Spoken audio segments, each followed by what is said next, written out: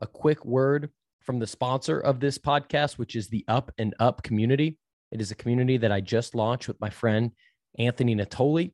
It is a private sales community that's helping you all get not only crush your sales goals and your career goals, but also trying to stay fulfilled and mentally healthy and become a better person in the process, which is easier said than done. So if that's interesting to you, head over to patreon.com/upandup or hit me up on LinkedIn. My name's Tom Alemo, and the link will be there in the featured section of my profile, or you could DM me with any questions. All right, next up on the Millennial Sales Podcast, we have Jennifer Welsh coming at us with all things personal finance. Jennifer, how are you? I'm good. Thanks for having me, Tom. I am. I'm excited to have you on. I've been following your content for quite a while. Got introduced to you through your husband, and have been following you on LinkedIn for quite some time. We've got a lot of listeners that are interested in personal finance, so we're excited to dive in on all that with you. Cool. So first, before we get to the nitty gritty of like what to do and everything, I'd love to learn a little bit about your story as it relates to personal finance. So, was this something that like always caught your interest, like as a child, like you were getting taught about stocks and, budgets and things like that? Or when did this actually the light bulb kind of go off for you? No, not even a little bit. In fact, as I grew up, my parents were both bankers. And then when I was like 12 or something like that, my dad became a stockbroker, and that's what he did until he retired. So I grew up with parents in financial industries, but it was not something that we talked about at the dinner table. I can't say that my parents, taught me a lot about personal finance or the value of saving money or investing at all when I was growing up.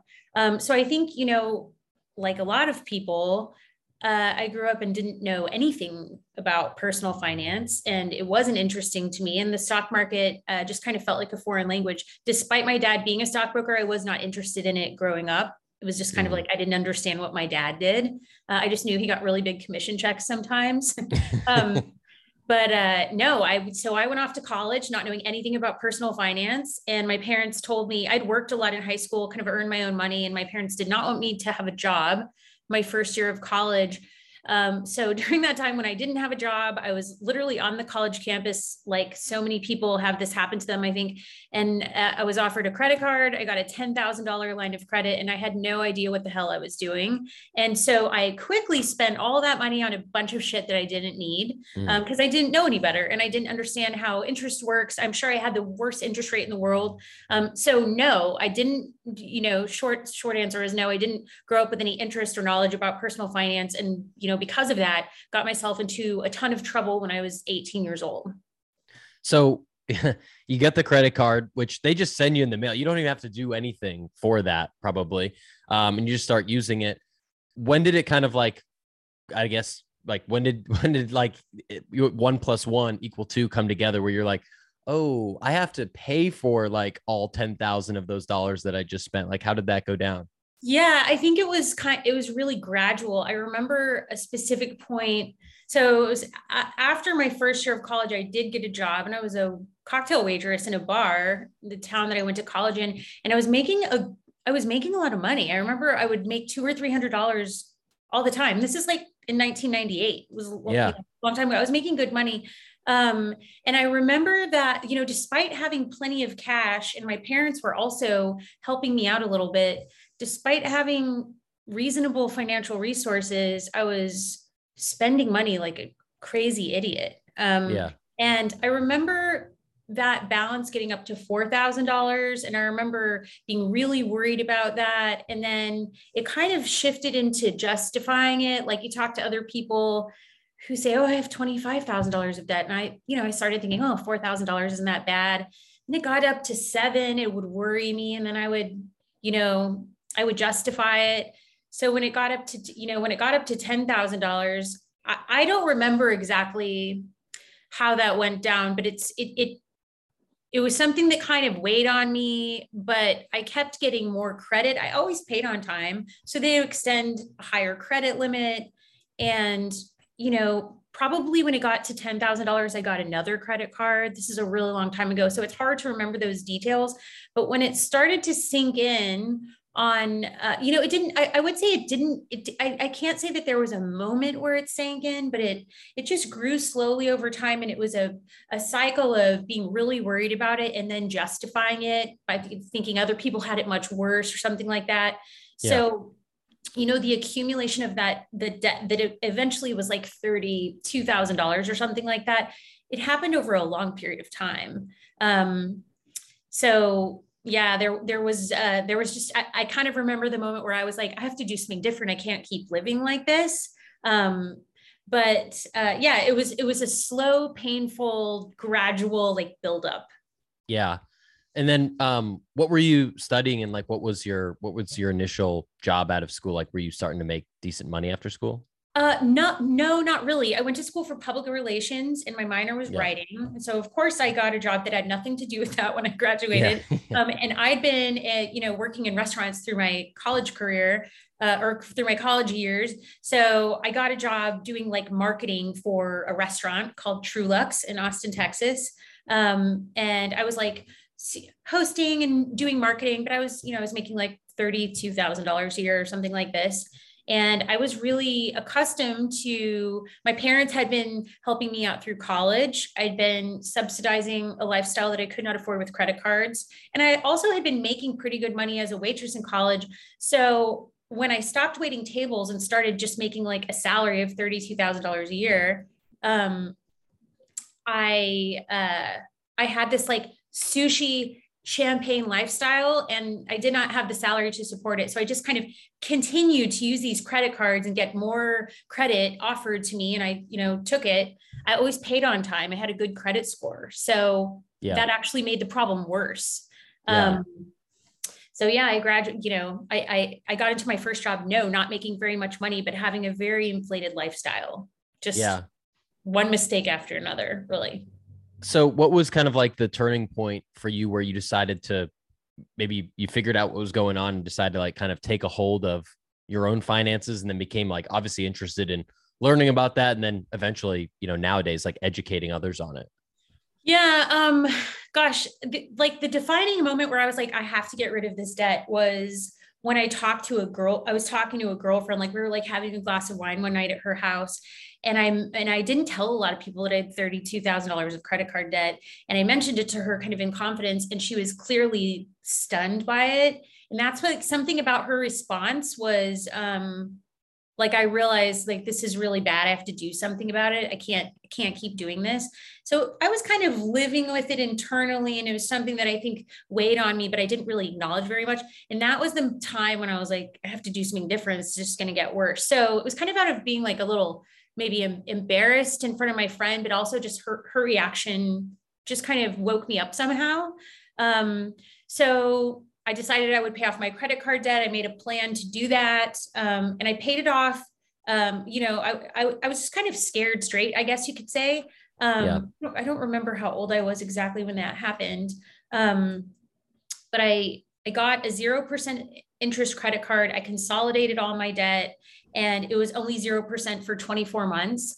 And so I considered that 24-month mark my deadline. Like I have 24 months to pay this off. And instead of saying I'm going to pay this much per month, I actually made weekly payments. And so every Sunday I logged in and paid that credit card. I paid like $300 a week or something like that. And I enjoyed I was motivated by the traction, but I just was like, I'm going to stop doing a lot of stuff that I was wasting money on to pay that debt off. So that's how I got rid of that debt. And once I paid that off, I was determined, and still am determined, never to let that happen again. And I try to help other people with that too, because I know just what a drag it is on your psyche and your confidence and all these, it's heavy mentally. So then I didn't have debt anymore, but I also wasn't necessarily focused on personal finance for quite a long time. In 2008, I kind of flirted with the stock market, invested a little bit, no idea what I was doing, but I was very interested in it. And over the years, I ended up selling stocks that I owned. I treated my investment account like a ATM machine, like really I did, Yeah. which is, I'm regretful of that, but we live and we learn. Yeah. So I kind of, I moved to New York, I got this job where I had my first 401k in my life. And I was investing in my 401k, but I kind of forgot about my E-Trade account. Eventually I sold those stocks when I needed money. And it wasn't until 2020 when COVID started and the whole world was like shutting down and the stock market crashed that I became interested once again in investing, just because I really hadn't been paying attention to the stock market very much for years. I wasn't even like logging into my 401k and looking at that. I was maxing out my contributions, but I wasn't paying much attention to it. Yeah. And so the stock market crashed and I was like, I just remembered what my dad, stockbroker dad, told me in 2008 when the economy crashed. I was living in Chicago actually at the time, and I was waiting tables. And he said that everything's on sale. So 2020 comes along and I'm like, everything's on sale. I should dust off my old E-Trade account. And so I once again just picked up this hobby, just very interested in reading about the stock market, reading about companies, learning all the terminology. And like, I could just read about it all day. I'm watching YouTube videos. I'm just like very interested in it. My husband was like, I don't want to hear about the stock market anymore. But I convinced him. I was like, we got to start investing in the stock market. We had a financial advisor at the time who'd been kind of doing it for us. And we were contributing a little bit every month, but we got serious about doing it much more. And I just became totally consumed with it. Yeah, it's like an old hobby that came back a couple of years ago.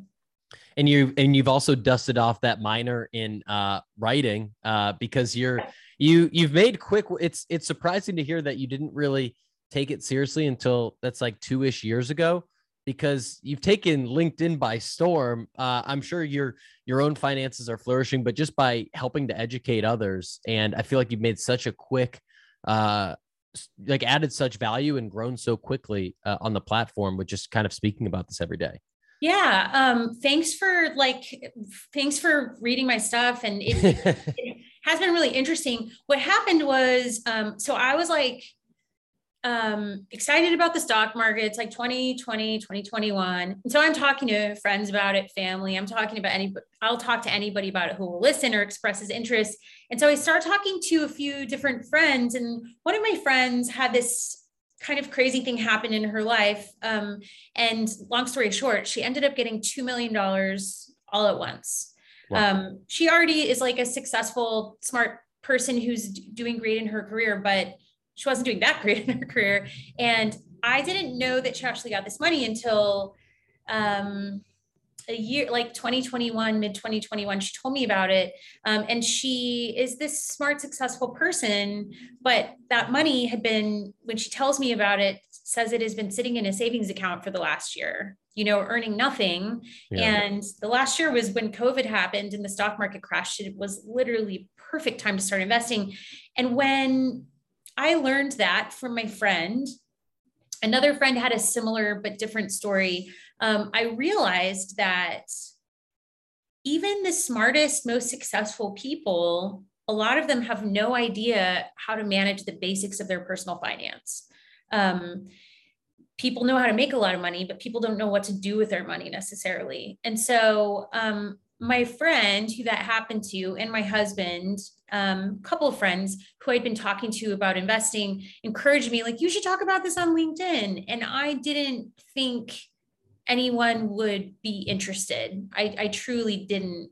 And so, to just respond to your comment, it's been really interesting to grow really fast and have such good engagement on that platform, because I didn't expect it, but I think it really underscores the fact that people are hungry for personal finance information that is, spoken in plain English and easy to understand and easy to digest, and things that they can, implement in their lives. And I think that the financial world has a lot of jargon, and the financial industry is highly incentivized to make everyone feel intimidated, because the more we feel intimidated, the more we think we need somebody else's help and we can't do it on our own. And I think people have, I want to empower people that they can invest on their own.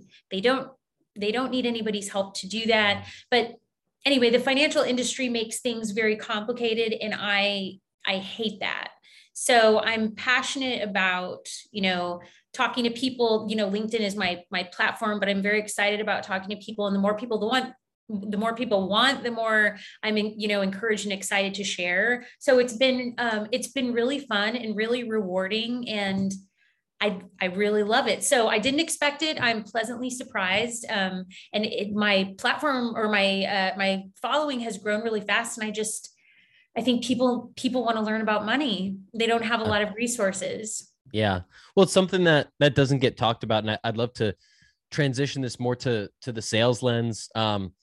Because, anyone that's listening knows, if you're in sales, you start out as an SDR, you might be making 40, 50, 60,000 a year. And if you're living in a big city like San Francisco or New York, that's not getting you too far. But if you do well, within a few years, you could be making six figures. Within a few more years, you could be making well into six. And there's people that have been selling for 10 years, 15 years that, make $1 million plus. And maybe you join the right startup and you get a huge stock bonus. And so without education, we've seen through a lot of, entertainers and athletes and people like that get huge fortunes and they blow it all. So I'd love for you to talk a little bit about like someone that's listening to this, whether they're just starting or maybe even they've been in sales for a while and just haven't taken this seriously. Maybe they're in the credit card debt like you were back then, or they just haven't really paid much attention, but want to up their financial literacy. Like, where would you even start? Well, I think the best, like when I talk to people, I think the baseline thing to understand, especially people that are earlier in their careers, is that time is the most valuable resource we have.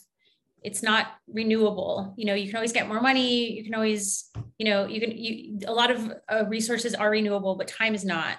And I think it's really easy to think, oh, I'm 25. I have lots of time. I'll save later. I'm only 29. I'm only 31.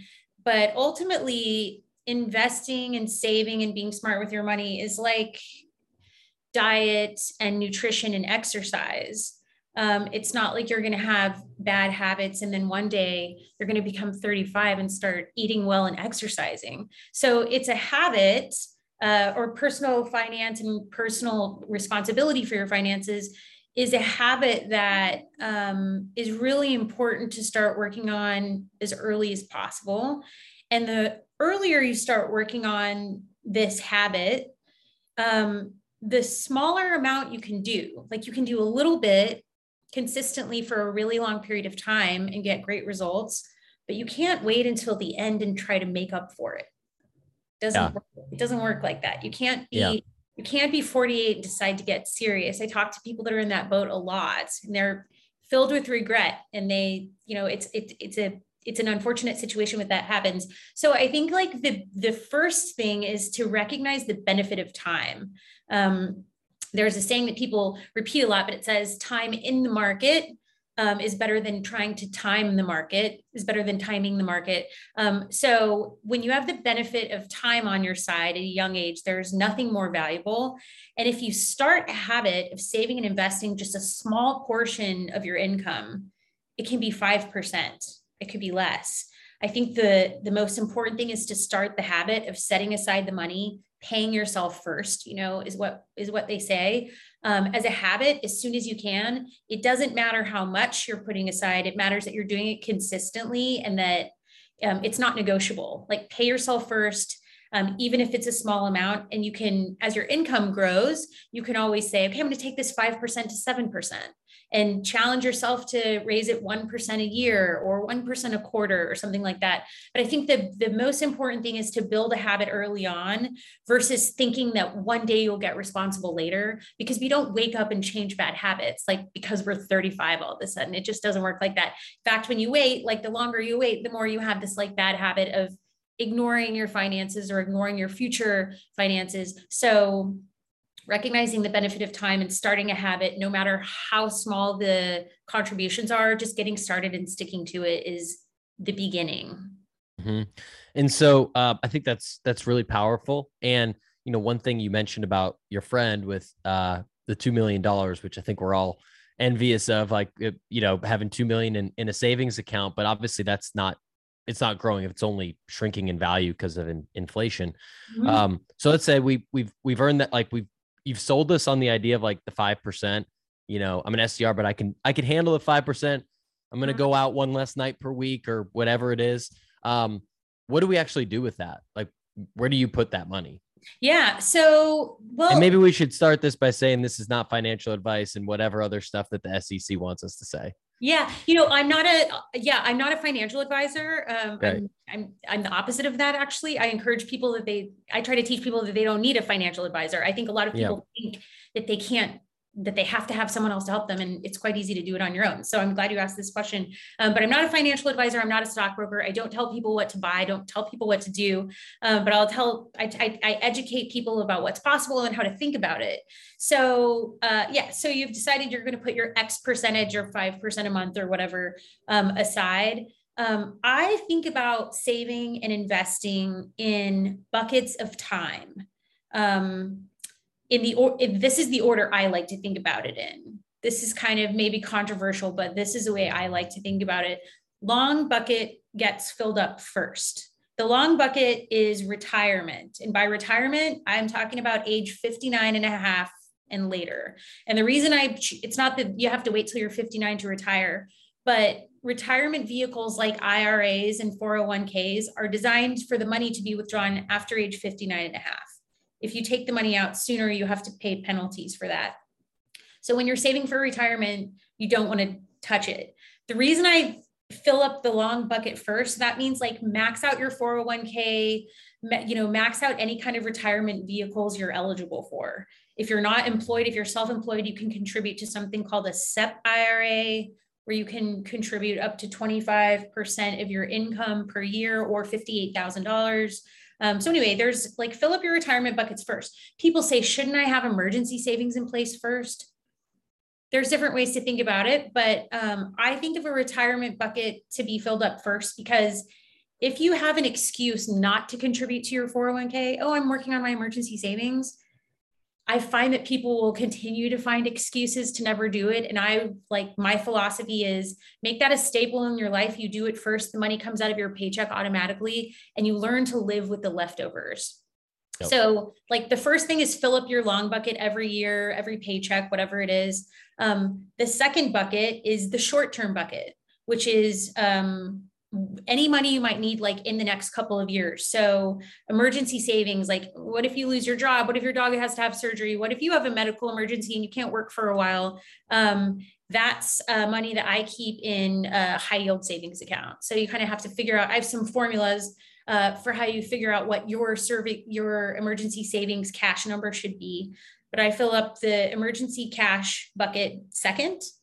And then the third bucket is the fun bucket. And I call that the medium term bucket. So it's not money I need right now, but I want to have access to it before age 59.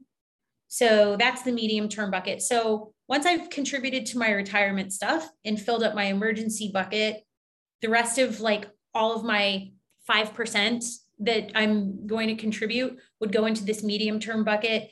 And that's where I invest in the stock market. And what are, I guess when we're thinking about this, obviously we don't have the time and to get into like every single pick, because when you contribute to a 401k, there's a lot of different ways you can do that. And obviously with stocks and everything. But for those that like are interested, what are some good resources that you'd recommend for folks that like, want to get more financially literate and, want to learn this, just this system of, go on the path to knowledge around understanding like where to actually invest that within the stock market or 401k and everything like that? Yeah. Well, obviously they can follow me. I have a weekly newsletter. I write on LinkedIn every day, but I'll tell you some sources of inspiration for me and some places where I learn a lot. And I will say, I will add to that. I've gone through the amateur moves of like wanting to pick stocks, which I think is very seductive to people who want to get into the stock market and they're excited about different companies and they heard about something from their friend and their dad and all these kinds of things. But I've come around from, reading some of these things that I'm going to tell you about. to being a big fan of broad market index funds. So instead of picking companies, you're just investing in the whole stock market. But some resources that I think are great are, there's a great book that's probably my favorite money book. It's called The Psychology of Money. It's written by a So guy good. have you read it? Yeah, I loved it. That's probably my favorite finance book too. It's just so good, by Morgan Housel. I recommend it to people all the time and everybody loves it. And it's probably time for me to just read it again.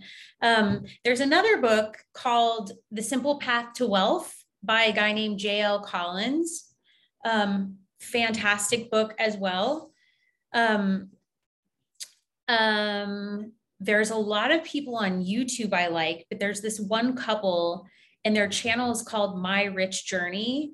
And they're this FIRE couple, which, you know, they're all about financial independence, retire early. They worked for the government and they retired early. And now they like live in Portugal and they're all about index investing, and they have a whole YouTube channel and like Instagram, all these different things. And they talk about how they invest their money. They share all the details. They're really great. But I am specifically interested in like index investing. I'm interested in dividend income. So I like these resources because they're related to what I'm interested in the stock market. So I think it's really important for anybody who's ready to start investing to think about how they want to invest and what they're interested in, and find resources that suit their interests. Because you know, a lot of people are like active traders. I'm not a trader. A lot of people invest in crypto. I don't do that. So I think it's important to kind of decide what you're interested in and what you want to invest in. But if people are interested in learning about basics of the stock market, those resources that I just mentioned are great. So I love that. And I remember seeing, I don't know if it was you or Justin or both of you had posted a while ago about some sort of like money routine that you have every week. Mm-hmm. It was probably, I think it was you. I'm paraphrasing. You obviously correct me where I'm wrong, but it's something around like you have a meeting every Friday or Saturday morning or something like that. And you go through like, okay, here's what we earned, you know, here's what our expenses were. And then like, here's literally like, you know, that's whatever, $1,000 is left over. Now we're going to put it into these like 4 buckets and like, could you fill in the gap somewhere? I stumbled over myself there. Yeah. No, you got it right. Pretty good. We have a money meeting every Saturday morning. And we both are self-employed. So we have variable income. Like it's not always steady like a paycheck. And so with that, we also have to we pay taxes quarterly, but we don't have taxes coming out of our paycheck. So as self-employed people, it's especially important to keep close tabs on our income and our outgoing, our money that's going out. So we meet every Saturday morning to talk about this. We record in a spreadsheet how much money we made. We look at all of our spending. We record how much money we spent. And we put a percentage we put 30% in an account that is just saving it for taxes. So it's in a high yield savings account, but we know we have to set that aside for taxes. We put 30% in an investment account. So we put that over in my E-Trade account and I invest it. And then the 40% that's left over, we consider that our living allowance. And so it's a good way to just keep tabs on like, oh, why did we spend so much money last week? And we talk about it. We say, well, it was so-and-so's birthday or we went on vacation or whatever. But what we've realized is like, there's always a reason why it happens. So it's good for keeping us aware of our spending behaviors. But we contribute, you know, we have to save for taxes. We don't want the quarter to come up and we're like, oh, we weren't planning on paying all these taxes. So it's just like a good system for keeping everything in order and keeping close tabs on what we're making, what we're spending, and we invest religiously every week. Yeah, I love that idea. And on top of that, something that I was interested in, and I feel like I could use a little back and forth because I'm curious on the term lifestyle creep. And I think I'm not sure if I've seen you post about it. I've definitely seen a lot of financial people talk about it. And it's the general sense of like, as you make more money, your cost of living tends to go up and if those two numbers are equally going up at the same rate, then you can't save or invest more money, obviously. So I'm curious how you think about that for a salesperson, right? Where you can start off whatever 50K, a year or two in, you're making six figures, then it can keep going up. And I think there's something to be said about, you obviously want the gap to grow larger for how much you can invest. You're talking about 30%, which is a lot. But there's also something to be said about, well, I'm 30. I've been selling for 8 years. I don't want to live the same life I did as a 22-year-old straight out of college, eating, slices of pizza every night. And so could you talk to me a little bit about, I know it's probably more art than science, but just how you think about that concept? Yeah, I wouldn't call myself by any stretch of the imagination a frugal person. I think, I talked to somebody the other day and she said, I don't know if I'm as frugal as you. And I was like, wait, I'm not frugal at all. I don't mean to suggest that. And I don't even like the word frugal, to be honest. So I am definitely not advocating for people to live on like a beer and pizza lifestyle as they get more successful in their careers. I think that as you work hard, and you work harder, like work and having a career is so stressful, especially at a young age when you're like navigating the world and figuring things out. And I think it's very important to celebrate and reward yourself. So there's a couple of ways I would respond to that. Ultimately, one of my favorite things to recommend to people is to define your top 3 priorities. Not what you think should be your priorities or what your mom thinks you should do or what society thinks you should do. I think it's good to be really honest with yourself. And if you have a partner, work on this together. But what are your top 3 priorities? It can be anything you want, but you got to force rank your priorities and define your top 3. And when you, for example, we love to travel. So traveling is absolutely a priority and we make room for that in our budget because it's so important to us. So it can be anything. It can be anything you want. But choose your top 3 things and indulge on the things that matter to you and be cheap about everything else. Because obviously if we want, there's too many seductive things in this world. We can't spend money on everything. We can't have the best apartment and the best clothes and go on the best vacations and eat at the best restaurants if we hope to save money and invest and be financially successful.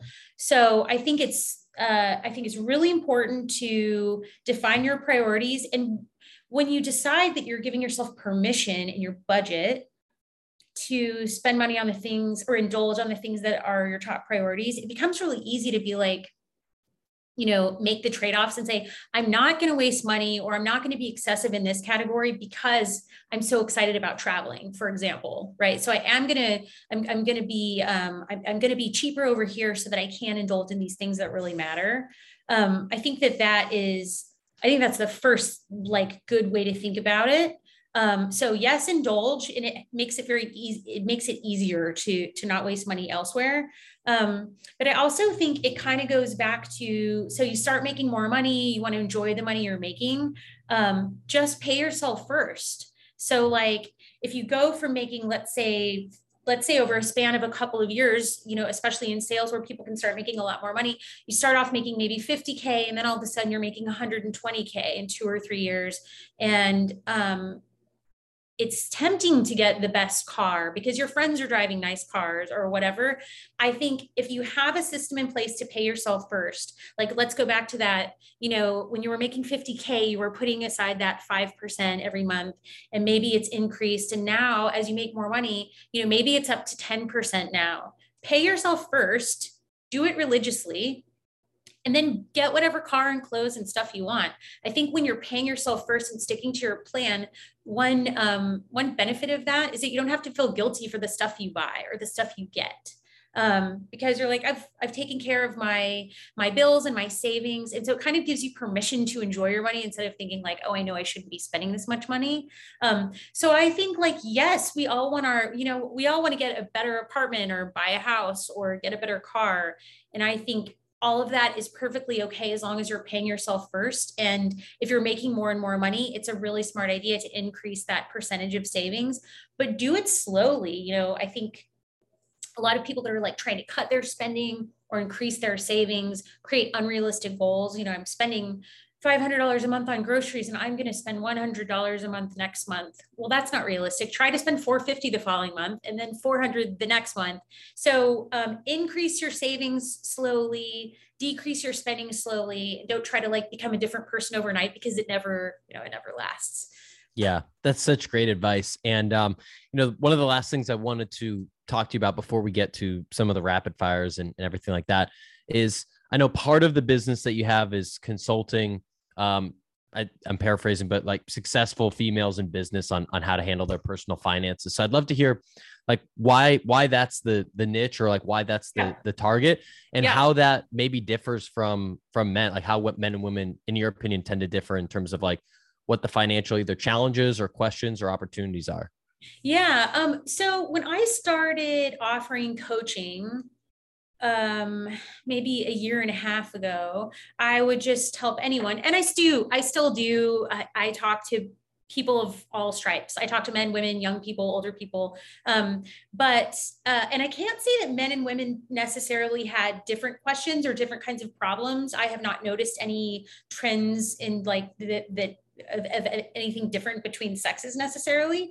But I've talked to many women who told me that they booked a call with me because they felt like they see the financial industry is such a male dominated space, which I think it definitely is. And a lot of women said, I booked a call with you because I like your voice on LinkedIn. You seem down to earth, but I wanted to talk to a woman. And I thought that's really interesting. And I've had some financial advisors that I've worked with that were men, and I wasn't very fond of them. And so I understood what they were saying. And some women told me about bad experiences they had with talking to men about money, or that they felt intimidated or they felt talked down to, and some different things like this. And I just heard that a lot from my customers. Like, I booked with you because you're a woman, I'm a woman, I wanted to talk to a woman. And I had been interested in kind of niching down anyway. And I found myself enjoying the conversations with women more, probably just because we could relate to each other more. So I found myself really enjoying talking to successful women who had money but didn't know what to do with it, kind of like my friend with the $2 million. Because I mean, I like to give people all kinds of financial tips, but I am more excited to help someone who's like, hey, I'm making all this money and I want to invest it, rather than like, hey, I have tons of debt and I don't know what to do about it. I can give somebody like that guidance for sure, but it's more fun for me to work with successful women who want to learn how to supercharge their finances. That gets me excited. So I just decided to niche down just out of just enjoying those customers that I had chatted with that kind of fell into that category. Yeah, I love it. Well, I think it's very much needed. And I put a post out a little while ago with I'm interested in personal finance, and some of the folks that I follow, you included. And when you think about the list, like, it is mostly male dominated. Yeah. The other one that's a woman that I follow is Money with Katie, which is by The Morning Brew, if you're not familiar. But I'm not familiar. I'll have to find her. Yeah, you'll have to check her out. She's great too. But I think the focus is great. And I would definitely, we'll get to some rapid fires here in a second, but definitely encourage anyone to check out you and on some of the coaching that you do. And I know you have product and newsletter, and you got a ton of shit going on. So a lot of different ways you're helping people. Yeah, it's fun. I get some messages sometimes on LinkedIn. I want to talk to you, but I'm a man. Will you still talk to me? Yeah. Yes, I will talk to you. So I'm just like, I'm niching down towards helping women, but I help all kinds of people. And she doesn't discriminate, people. Come on, you can hit her up. All right. So couple rapid fires for you, so the audience can get to know you a little bit better. First off, I know we talked about some of the books that you would start with in personal finance, but I'm curious for you, just as a person, like, are there any books that have really shaped you as a person or your career? It doesn't have to be personal finance. It could be really any genre, but just curious if anything stands out. Yeah. My favorite book that I love to recommend to people. So I had a job after college that I didn't like. I was depressed. I didn't know another thing that college doesn't train us for. It doesn't train us for personal finances, but it also when I went to college, didn't tell me about how to think about a job and what kind of job I might enjoy. Right. So I was super lost when I graduated from college, and I had a job for a while that I liked. And then I moved to my second job, and I was really unhappy, lost, didn't know what to do. Called my old boss for my first job. And I think I was crying. I was like driving down the street crying. And he said, meet me at this coffee shop. We met at this coffee shop that sold books. And he went and got this book off the shelf and bought me this book and gave it to me. And it was StrengthsFinder. Do you know this book? I've heard of the StrengthsFinder test. So StrengthsFinder is this book that comes with a test when you buy the book.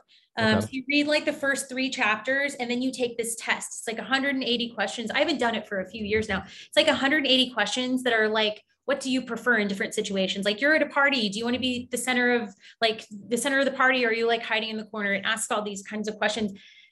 But anyway, it gives you your 5 top strengths. There's like 33 innate strengths that humans have, or something like this.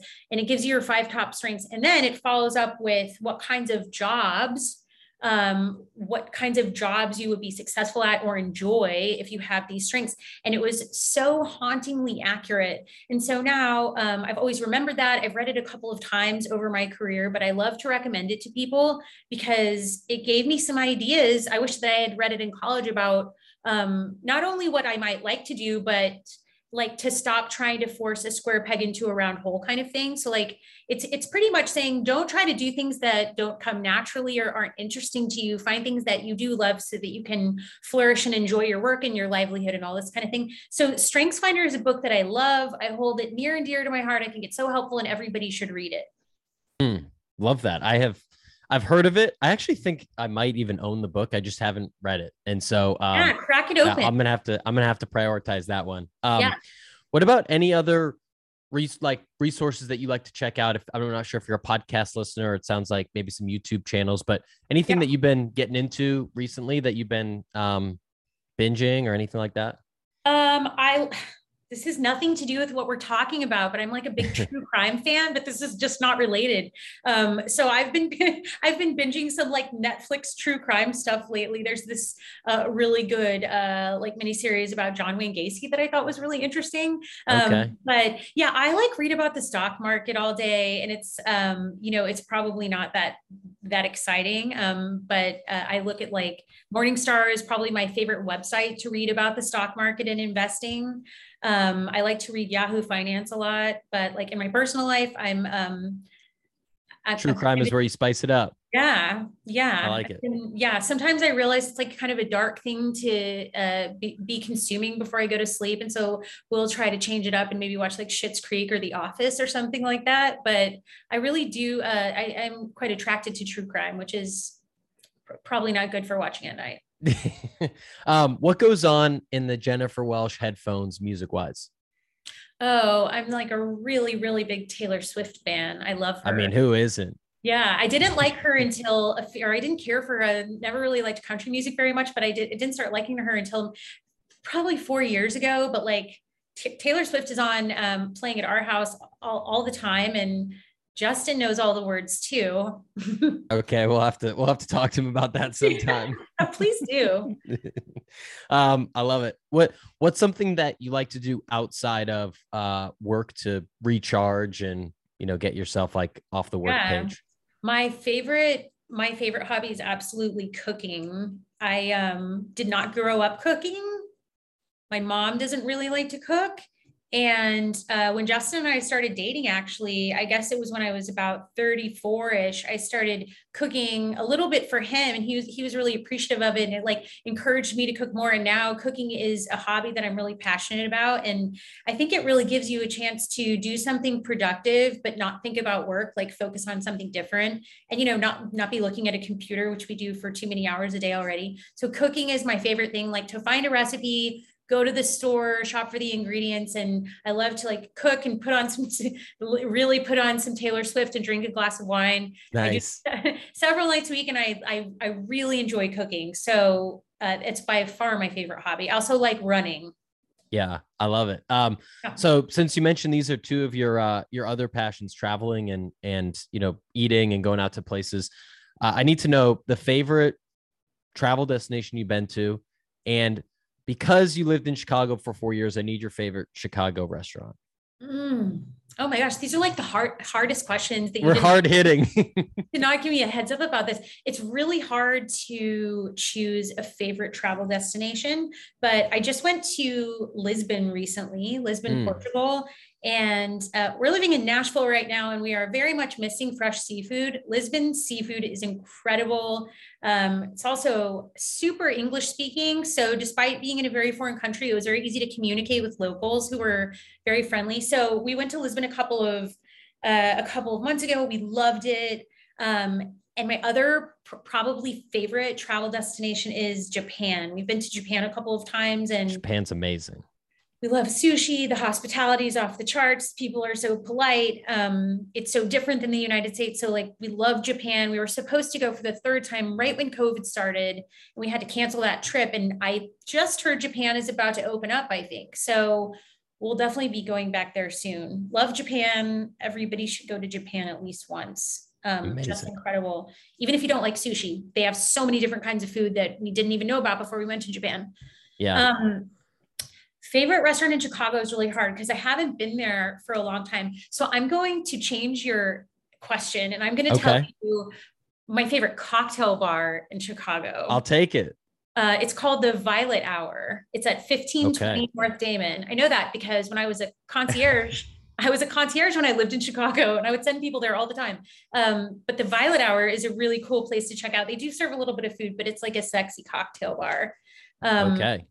Also, my one of my favorite restaurants in Chicago is called El Che. Have you been there? It's like No. Argentinian steakhouse in the West Loop. You should check it out. It's really Okay. good. Okay. Yeah. That's what we're talking about. All right. This is Yeah. good. This is good. I got a whole Evernote file for different Yeah. We're gonna recommendations. So have to talk I'll more address about that. Chicago. Yeah, absolutely. My last one for the rapid fire. Who's someone that you want to come see on this Millennial Sales Podcast? Oh gosh. And they can't live in the same house as you. Yeah. I've seen enough of Justin. Just kidding. He's always putting out new good stuff. Who would I like to see on the Millennial Sales Podcast? I don't know that I can say a person, but Okay. I will tell you an idea instead. Okay. I don't have a person in mind, but one thing that I think about a lot, and I talk to people about a lot, is the travesty of justice that we all go to school for, elementary school, high school, college, whatever, for so many years, and that we don't learn anything about financial wellness, taking care of our money, and taking care of our health. Those are two things that universally everybody has to grow up and take care of on their own and be accountable to Absolutely. themselves for how they manage. So, I mean, definitely more people to talk about money and practical advice, but also health, which is such a saturated space. And I don't like have anybody that comes to mind that I follow for health advice. It's like not something that I follow a lot online, but we need more practical tips and help and ideas that we can put into action around health and finances, I think. So, I don't have anyone in mind, but those are two subjects that I think people, especially young salespeople that are like successful and making a lot of money, but also have a really high stress kind of career and work day every day, need to learn how to take care of themselves and take care of their money. So take it in that direction, Tom. I love it. I'm into it. I'm into it. Jennifer, this has been a blast. I appreciate you coming on. We've mentioned a little bit about some of the different buckets you're in, from coaching to the product that you have to the newsletter that you put out every Tuesday, which I am subscribed to. So I'll give you a second just to talk about that. And obviously you're posting on LinkedIn, and just let folks know where they can reach you. Sure. Yeah. You can follow me on LinkedIn. My name is Jennifer Welsh, WELSH. My website is jenniferwelsh.me. And on my website, you can learn about my offerings. I offer one-on-one coaching sessions. I sell a digital product called Money School, where I talk about the basics of personal finance. I cover debt, budgeting, spending, saving, and investing in that kind of introductory personal finance course. And I have a free newsletter that you can subscribe to also from my website. So check out jenniferwelsh.me and you can subscribe, buy Money School, book a coaching call, or follow me on LinkedIn from there. Awesome. Jennifer, really appreciate you coming on. My pleasure. Thanks for having me, Tom. A quick word from the sponsor of this podcast, which is the Up and Up community. It is a community that I just launched with my friend, Anthony Natoli. It is a private sales community that's helping you all get not only crush your sales goals and your career goals, but also trying to stay fulfilled and mentally healthy and become a better person in the process, which is easier said than done. So if that's interesting to you, head over to patreon.com/upandup or hit me up on LinkedIn. My name's Tom Alemo, and the link will be there in the featured section of my profile